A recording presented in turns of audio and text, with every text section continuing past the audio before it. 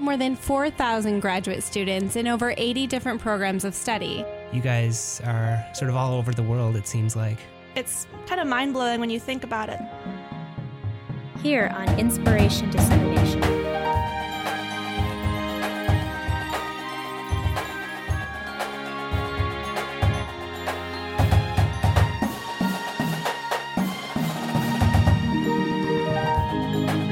There's actually photographs of this data set stretching over a much longer period of time. They're now converted into basically mathematical shapes, and we can now analyze the statistics of this shape.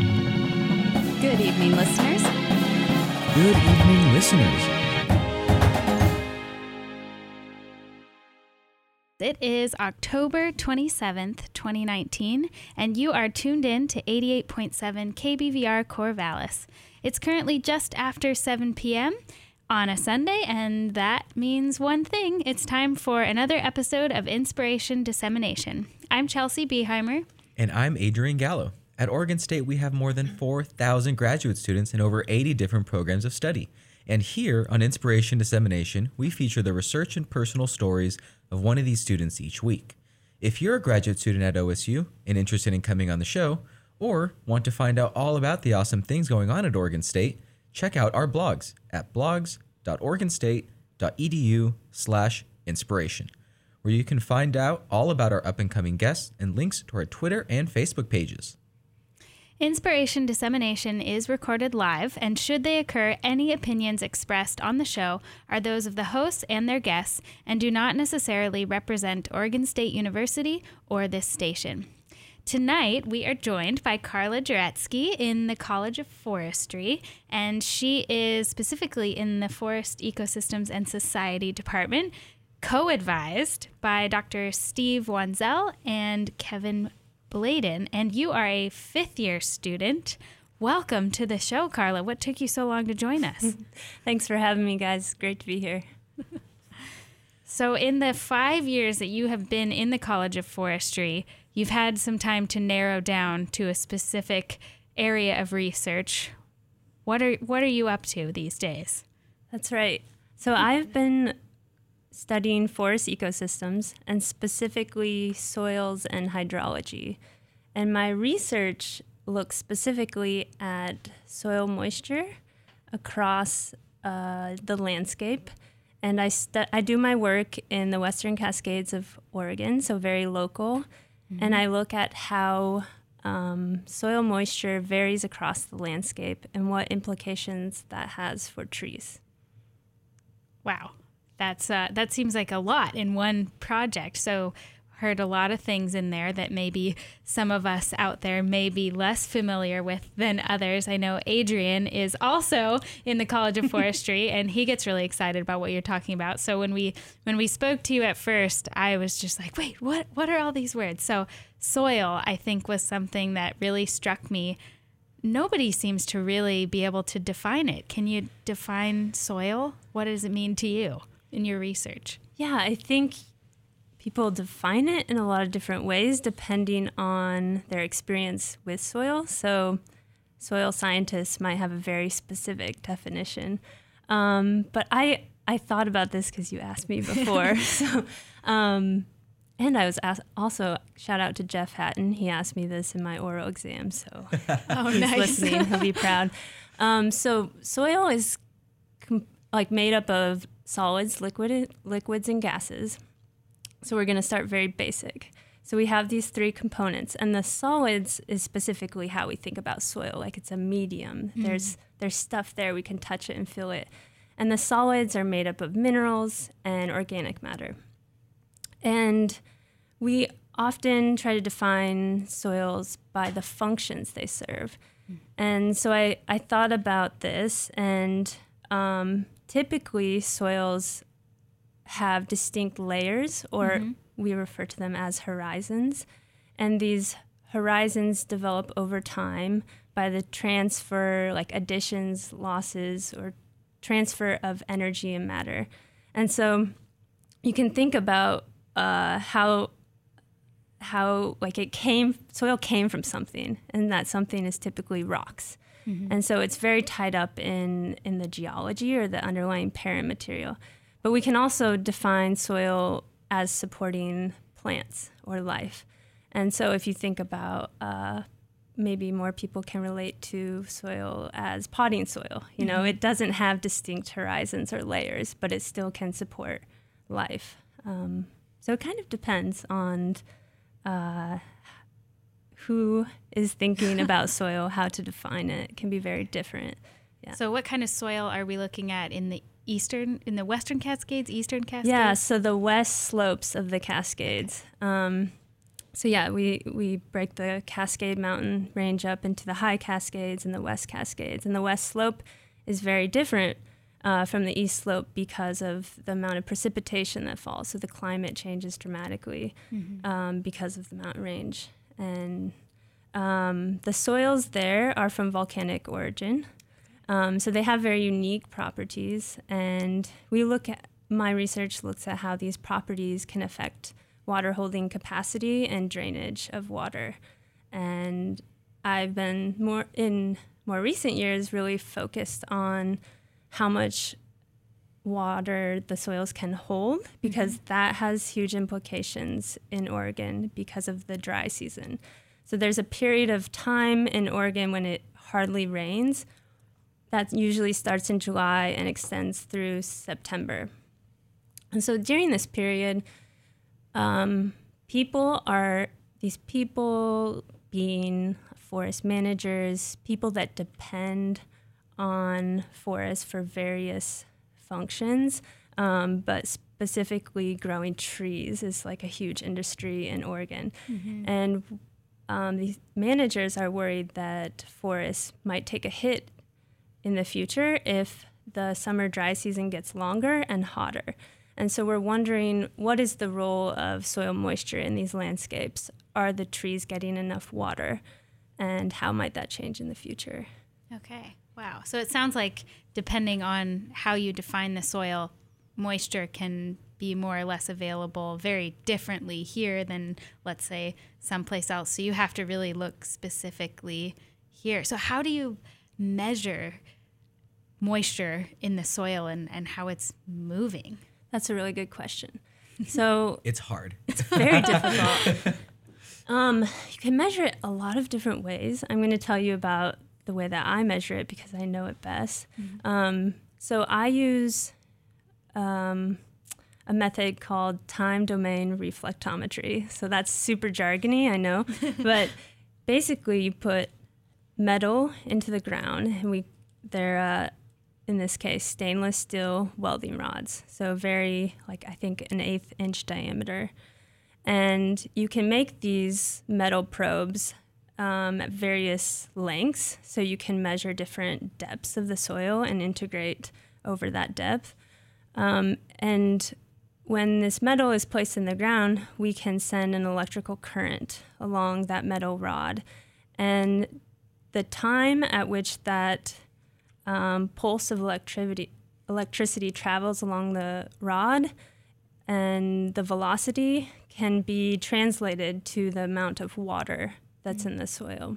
And so we have equations that people have developed many decades ago using this method to look specifically at soil moisture. I think this is kind of interesting, actually. The instrument I was using was first used to look for breaks in telephone line. Whoa. Yeah, so they would hook this instrument up to telephone line and send this pulse down, and depending on how quickly it returned, they know, oh, okay, the break is this far from us. And so scientists are very creative. Yeah. So the person that came up with this method just sort of took off, and it's like, oh, we can use this method as a proxy for looking at soil moisture. And so every method is not, it's not perfect, right? Like, so we often have to think about, well, what about our specific soil could influence that signal? And so minerals, clay particles, things like that can make that signal messy, but it's a pretty good way to, as a relative measure of soil moisture, if you want to look at a lot of sites over space, it's a good method for that. Speaking of a lot of sites over space, you focus on about a football-sized area at the H.J. Andrews Experimental Forest. And before we talk about the forest, can you put us in your shoes when you're doing field work? What do you see? Are you on a trail? Are there some trees, few trees? How steep is it? Yeah.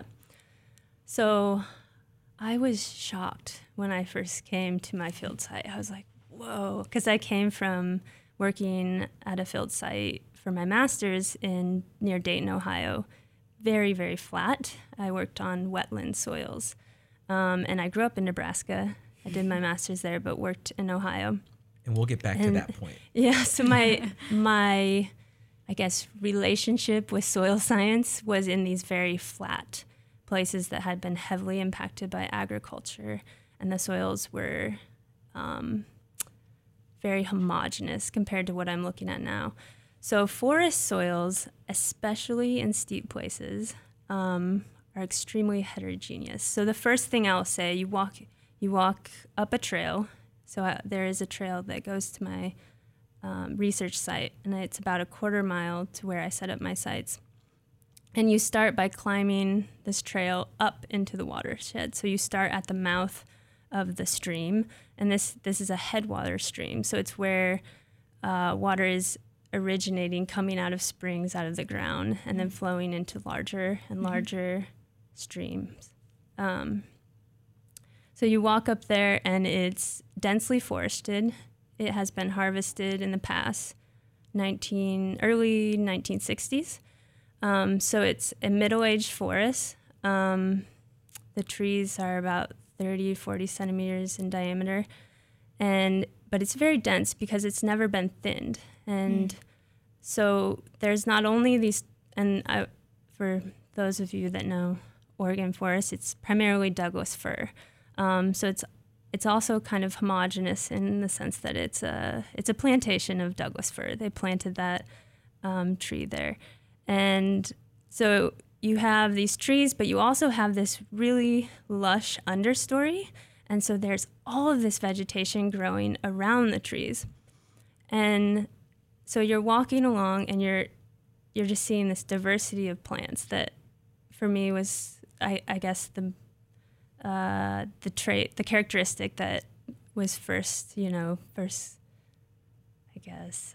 my first impression of the forest was the vegetation, how complex it is. Speaking of the vegetation, if you're standing on this hillside, can you even see your feet with how thick the vegetation is? No, I mean, your feet are buried, yes. Yeah, that's a good point. So it can be often up to your waist or higher, the understory plants.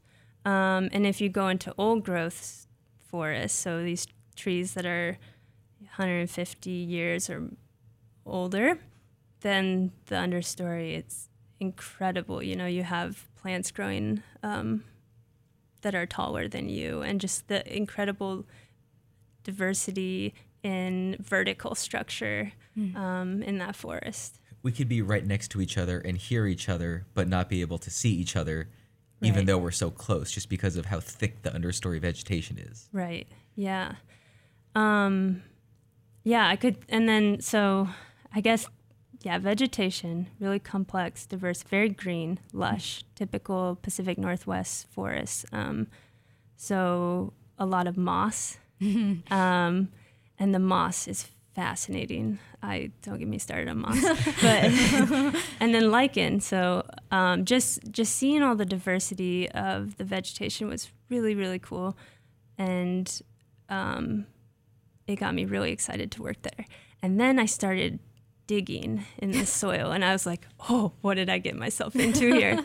So the soil is extremely rocky, and I guess as far as the landscape goes, just to give people a visual, the slopes are about 35 degrees on average. If you look across the whole 100-hectare watershed, I think the average slope is around 35 degrees.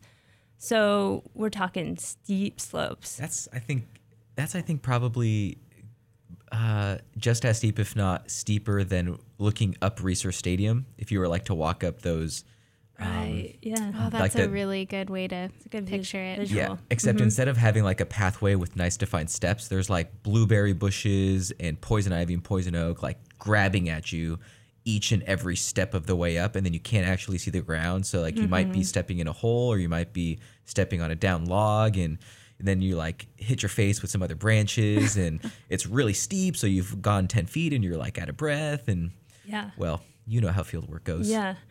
Yeah, so on this fieldwork thing, so you guys have both been to H.J. Andrews. You're describing this really dense, beautiful, diverse forest on this steep terrain. And that sounds like a lot of places that most of us in Oregon who like to get outside go hiking, but we're usually on a trail that's maintained, and we're looking at all of that diversity and maybe step off the trail to take a photo. But you sent us a picture for the blog where you're in a hard hat, you're carrying all this gear, and I did not see any evidence of trails. So tell me what that's like, because you're hiking over this huge area, and are you putting the sensors in, or... Yes. Tell me about that. Yeah. So that's I got in really good shape. So the footing is difficult there. So I mentioned it's very rocky, but it's also, I don't know a good word for this, but all I can come up with is loose. The soils are very loose, so they're not compacted as you would walk on a trail. Those are compacted soils. They're easy. You have walking is not difficult. You're not sliding with every step like you do when you walk on the beach. You know, you have some movement under your feet, and so that movement is happening there with every step. You're on a steep slope, so there is, gravity is acting to move the soil away from your, as you step, and soil's moving down slope. But also just because of how young the soils are there, and how the topsoil is a lot of organic matter and material that's very low density. I don't know how to describe this very well, but it's like, you feel, when I first started, it was like, wow, I'm being so destructive to the soil that I'm about to study. So I very quickly had to make my own trail system.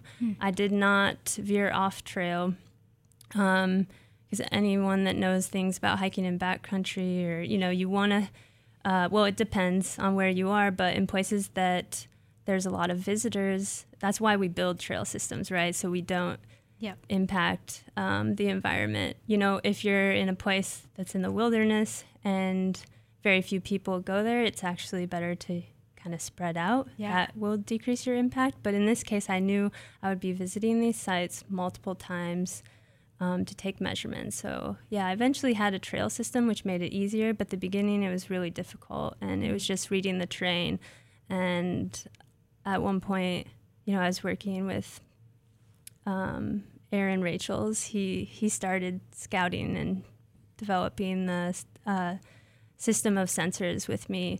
And at one point we were like, I think it's easier to slide down on our behind here. Like we got to sit down and just slide. It's too scary to walk downhill because it was so steep. So it was difficult, but it was also really fun for anyone that enjoys just being outside and exploring new places. That was very exciting for me. And I really enjoyed the beginning part of my research and setting up the sites.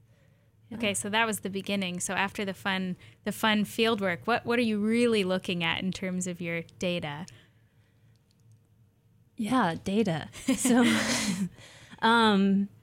so I'm in the process of, looking at what I just described, was looking at soil moisture over space. And Adrian said it's, you can think about it as a football field size. I think it might be a little bigger than that even. But we were asking the question about how the topography or the shape of the terrain influences soil moisture availability for plants.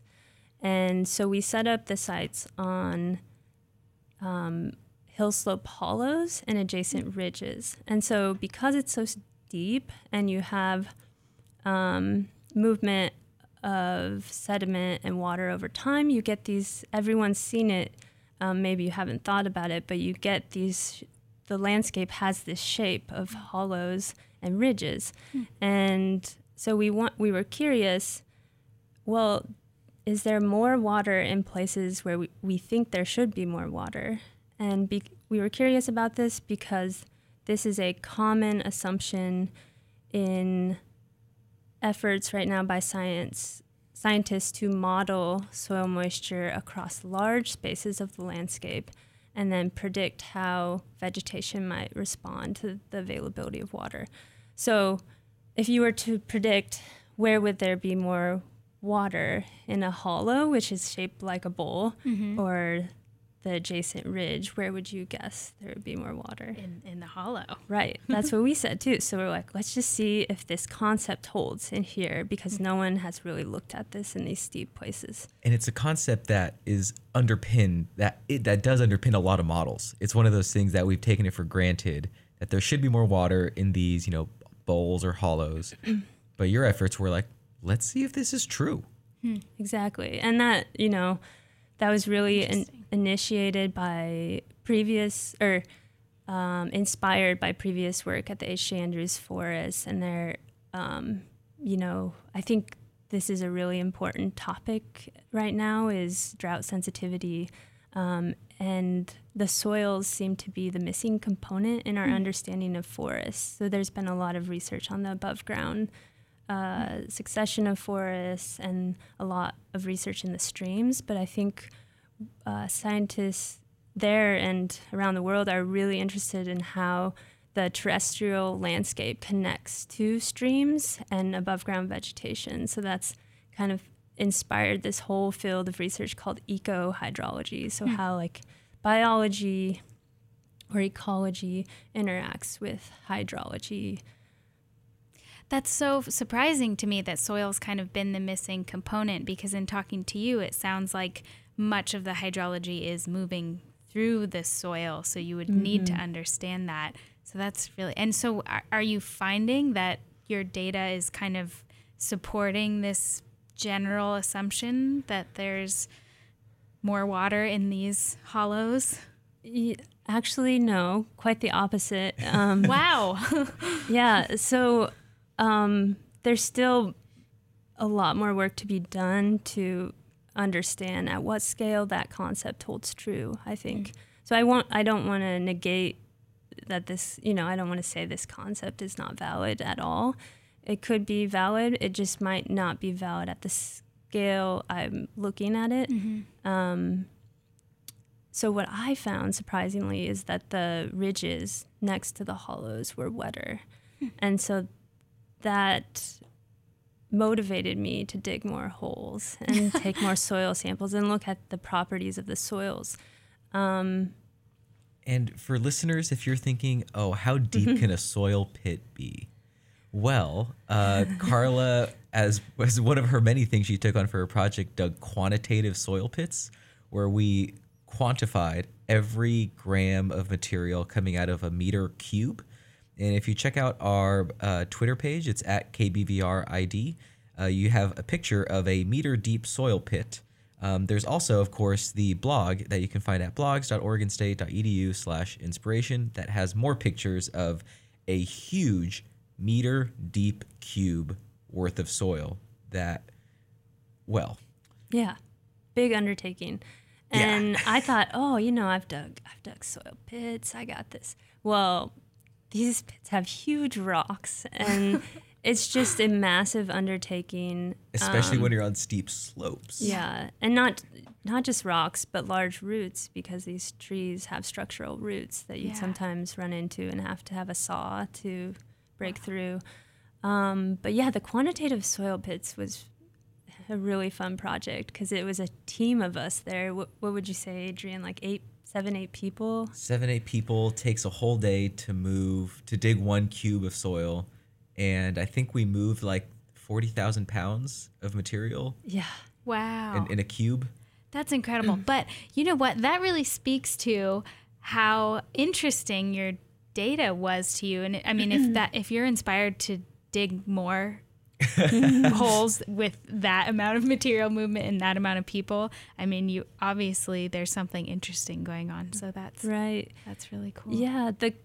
And back to the conceptual model of this, like water flows downhill and water flows along these gradients of elevation because of gravity. And I think this could be happening, but at deeper depths, right? So it might be that this. So I should mention that I only looked at soil moisture in the top 60 centimeters, but I took measurements of soil depth to bedrock to where we couldn't get a rod any deeper. It was hitting bedrock at that point, or potentially large buried boulders. And in a lot of places, the soil was over 5 meters deep. Wow. So there's a lot going on there, and it's really variable. And so the movement of water, or the interaction of where water pools or where the water table forms and how that interacts with the soils, that could just be taking place at a deeper depth. Right. And especially in the Cascades, where we have a Mediterranean climate, where we have 4 months with no rain, trees are still alive. They're still, respiring. And the obvious thing they need is, where is the water? But if soils are 5 meters plus deep, they're getting water from somewhere, and the creeks still run. Yeah. And so where is that water coming from? Right. And a common assumption is the trees have very shallow roots. So I think most people might think of their roots as extending 2 meters at most, but most of the roots being concentrated in the top meter. And so that's why we were really interested in the top meter of soil, is that's where we think the most of the roots are. But there's been recent work looking at water isotopes that says, well, there are trees that are able to access groundwater, deeper pools of water that are disconnected from the surface soils, and they're accessing these pools of water during times when they're becoming stressed and they need water. So I think that, we haven't done that work at the Andrews, but I think that would be somehow, if we could just look into the soil and understand, where do the roots go, where is the water, and how deep is it, and we would know a lot more, but that's very difficult to do. Still so many questions. So for those of you just tuning in, you're listening to KBVR Corvallis 88.7, and we're on the show here at Inspiration Dissemination talking to Carla Jaretsky about her research on how water moves through the soil in this mountainous landscape of the Cascades. And we've been talking a lot about her research and just kind of the interesting things she's been finding. And I want to come back to that and where you're headed next. But you're obviously very enthusiastic about soil. And where does that come from? I don't think anyone's really born being really excited about soil. Are you asking Carla where her roots are in science? Oh, I am. I like that. Oh, I think that my fascination for soil occurred when I started seriously working on a research project with a great mentor, Terry Luckey. And he, at the time, was a scientist and researcher at the University of Nebraska. And I was working for him full-time as a field and lab technician. And he taught me how to analyze and work with wetland soils. Mm-hmm. So we were looking at the change in carbon over depth. And the wetlands in Ohio have an interesting story. Mm-hmm. And so he was very enthusiastic about the soils, the process. I just learned a ton from him, but we sat down and looked at data together. And so I started, he was a storyteller. So he loved to talk about the history of the place, of the land. And I thought the history was really fascinating. So that, there's a bunch of different things that inspired me to do science, but I would say that is where my roots in soil originated, and that's where I learned a lot. And I still talk to Terry and That's incredible. Work with him. So he's a good mentor. Wow. I wonder, we were talking before the show about how many people we've interviewed who've worked in the H.J. Andrews Forest, but I also would be very curious. I'm a social scientist, and I would be very curious to know how many people we've interviewed that refer to a really key mentor that was passionate and that really kind of, sparked their own enthusiasm and supported them in their efforts. I think that goes for a lot of us. I know I have mentors. What about you, Adrian? Definitely. I think I actually put out a tweet earlier today that talked a lot about the two things that this radio show has shown me time and time again is one, your PI can make or break your career. But two is that almost always there is a mentor in high school or undergraduate that says, hey, you should, help me do research in the lab, or you should really pursue that class more because you seem to really like it. And that kind of interest from a teacher or a mentor is really influential in like kind of sparking a fire that was just a little wee flame. That is why I love working with undergrads too, and just working with them one-on-one. It can teach you a lot. You guys have probably had this experience when you teach something, you just learn it much better because you have to explain it to someone that knows nothing about it. And so that's really good practice to be a mentor when you're working, when you're in graduate school.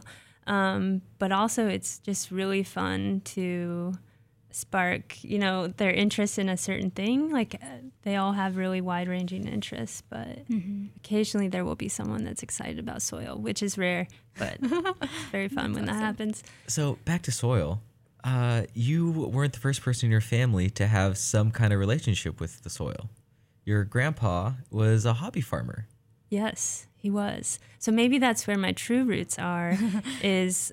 Those are your deep tap roots. Yes. My Grandpa Dretsky, Jerome Dretsky, was a hobby farmer, and I remember working in the garden with him, mostly harvesting things. So he also had, well, we still have in our family today, we call it the farm, and my dad works there, and he plants food for wildlife. So it's in like a wildlife conservation program. And so my dad sort of... That sounds I'm watching my dad become my grandpa. Wow. That sounds pretty... Your dad sounds like a pretty cool guy. He's a cool guy. Hey, Dad. I think you're listening. Hi, Dad. Hi, Mom. So that... Yeah, I think being outside with him, and he definitely, at a very young age, taught me to be very independent and explore. So he would just sort of, go explore in the woods, go see what you can find. And, he just... would show me a lot of different things about, growing vegetables. And he was also an avid fisherman, so just a lot of outside time. And you explored a lot, way beyond the farm. Where else did you go? Yeah. Love these lead-ups. So I took an interest in agriculture post-college. I graduated with my bachelor's in science in 2008. It was really difficult to find a job at that time. And so I decided I really wanted to travel and experience different culture. And I was intrigued by sustainable agriculture and just food culture in general. And so I went to Italy and worked on a farm there for 8 months and learned a ton about farming, vegetables, raising animals, and I guess that still sticks with me today. I aspire to have a hobby farm myself one day. And that was through the WIFing program, where you go to these locations, you work on their farm, and as payment for your work, you get housed and you get fed. Correct. Is that right? Yeah, it was through, that is how we got our insurance, is through the WIFing program. So we were woofers, but it was also a unique internship program that had a lot of, many people come to this farm. It's called Spinocchia, if anyone wants to look it up. And it's in Tuscany. And it was started by an Italian woman and an American man. They married, and they started the Spinocchia Foundation. And so they raised money, back in the U.S.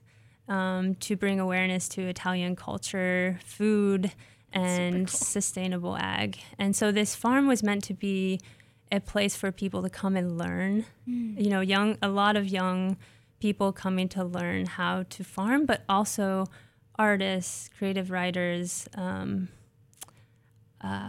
various, I think archaeology was big there for a while, but I think a lot of different, it's a venue for creative opportunities, I guess. So they raise their money by getting people to use that place as a venue for their program, but then they also allow people anyone can go and stay there and eat great Italian food. And awesome. And it's like a bed and breakfast.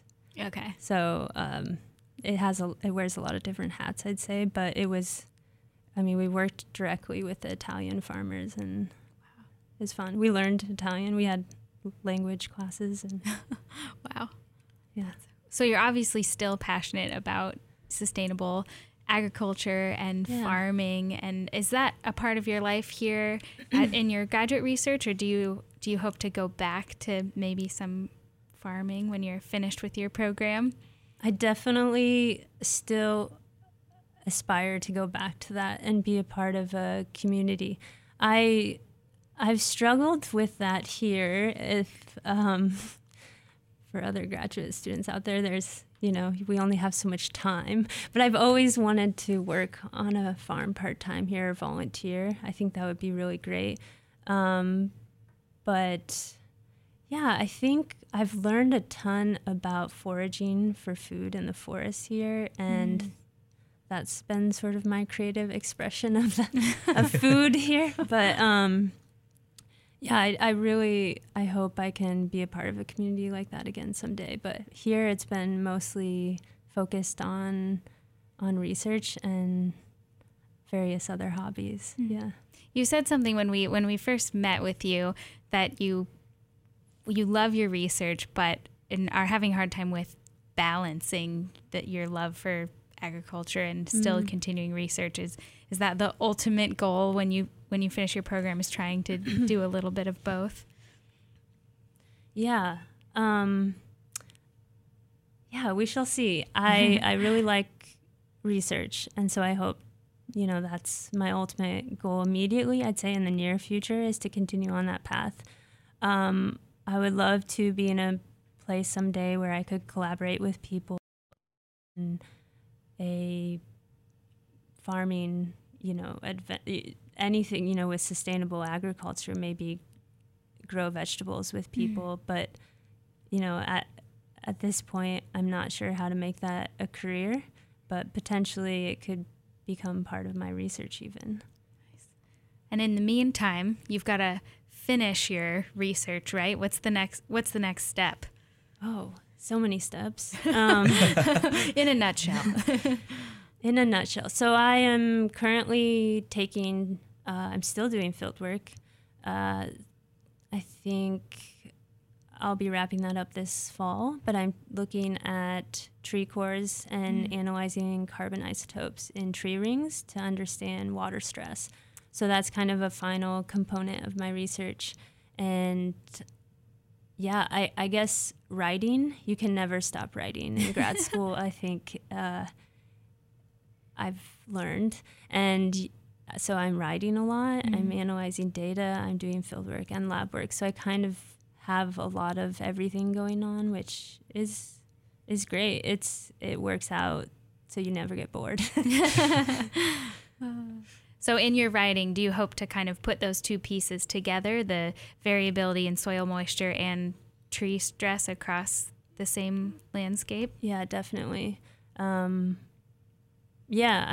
think it would be excellent to tell a really good story about a place, but also tie it into something that can be translated in other places, or it might not be solid findings, but it might provide new hypotheses. So we might have new questions from this research, and it can be like a platform for people to come in after me and look at things. And I've learned that that's how science works. It takes a long time to get to, a whole career sometimes to get to a place where you can solidly answer things about how the world works.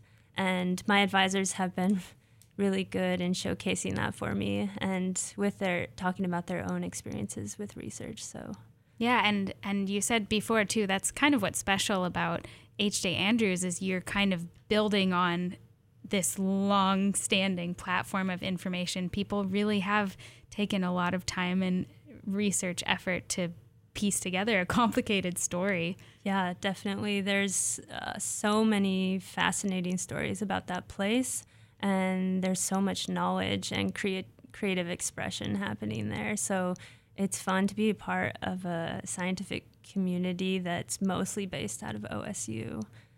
I'm really lucky to work there. When did they start collecting data at H.J. Andrews again? 1948. Wow. Maybe even earlier, but that's when H.J. Andrews Experimental Forest started. But before that, I believe there was some data, but it was under a different program. Okay. Yeah. And to put that into context, when you guys first started talking about this in our first meeting, you got really excited about how long of a data set that is. So is that really unique in, this kind of field science? I'll give you a personal example. My master's project was based on a field site with 2 years of data.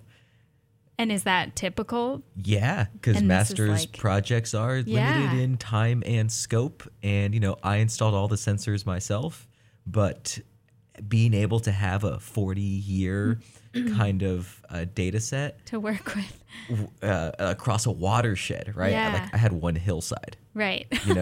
Right. Like one hillside that was perfectly manicured versus like an entire watershed with, water outputs, precipitation stations, bird populations, lichen, all kinds of measurements. Like, I think we're going to have Ali Schwartz on in a couple weeks. She does river things in photosynthesis things. Wow. Also at HJA. We're going to tie her into your story too. Awesome. That's awesome. Yeah, every person we talk to who does research there just helps support understanding how complex of an ecosystem we have in our climate and in the mountains here.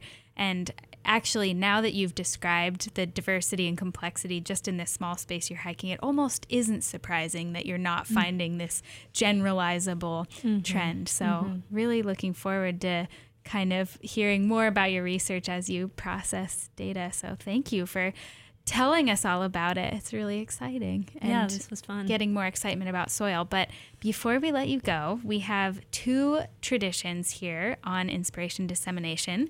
And the first is to ask you if you have any advice that you would like to share with our listeners, whether that's other graduate students or undergrads thinking of grad school, or your previous self, early grad school self.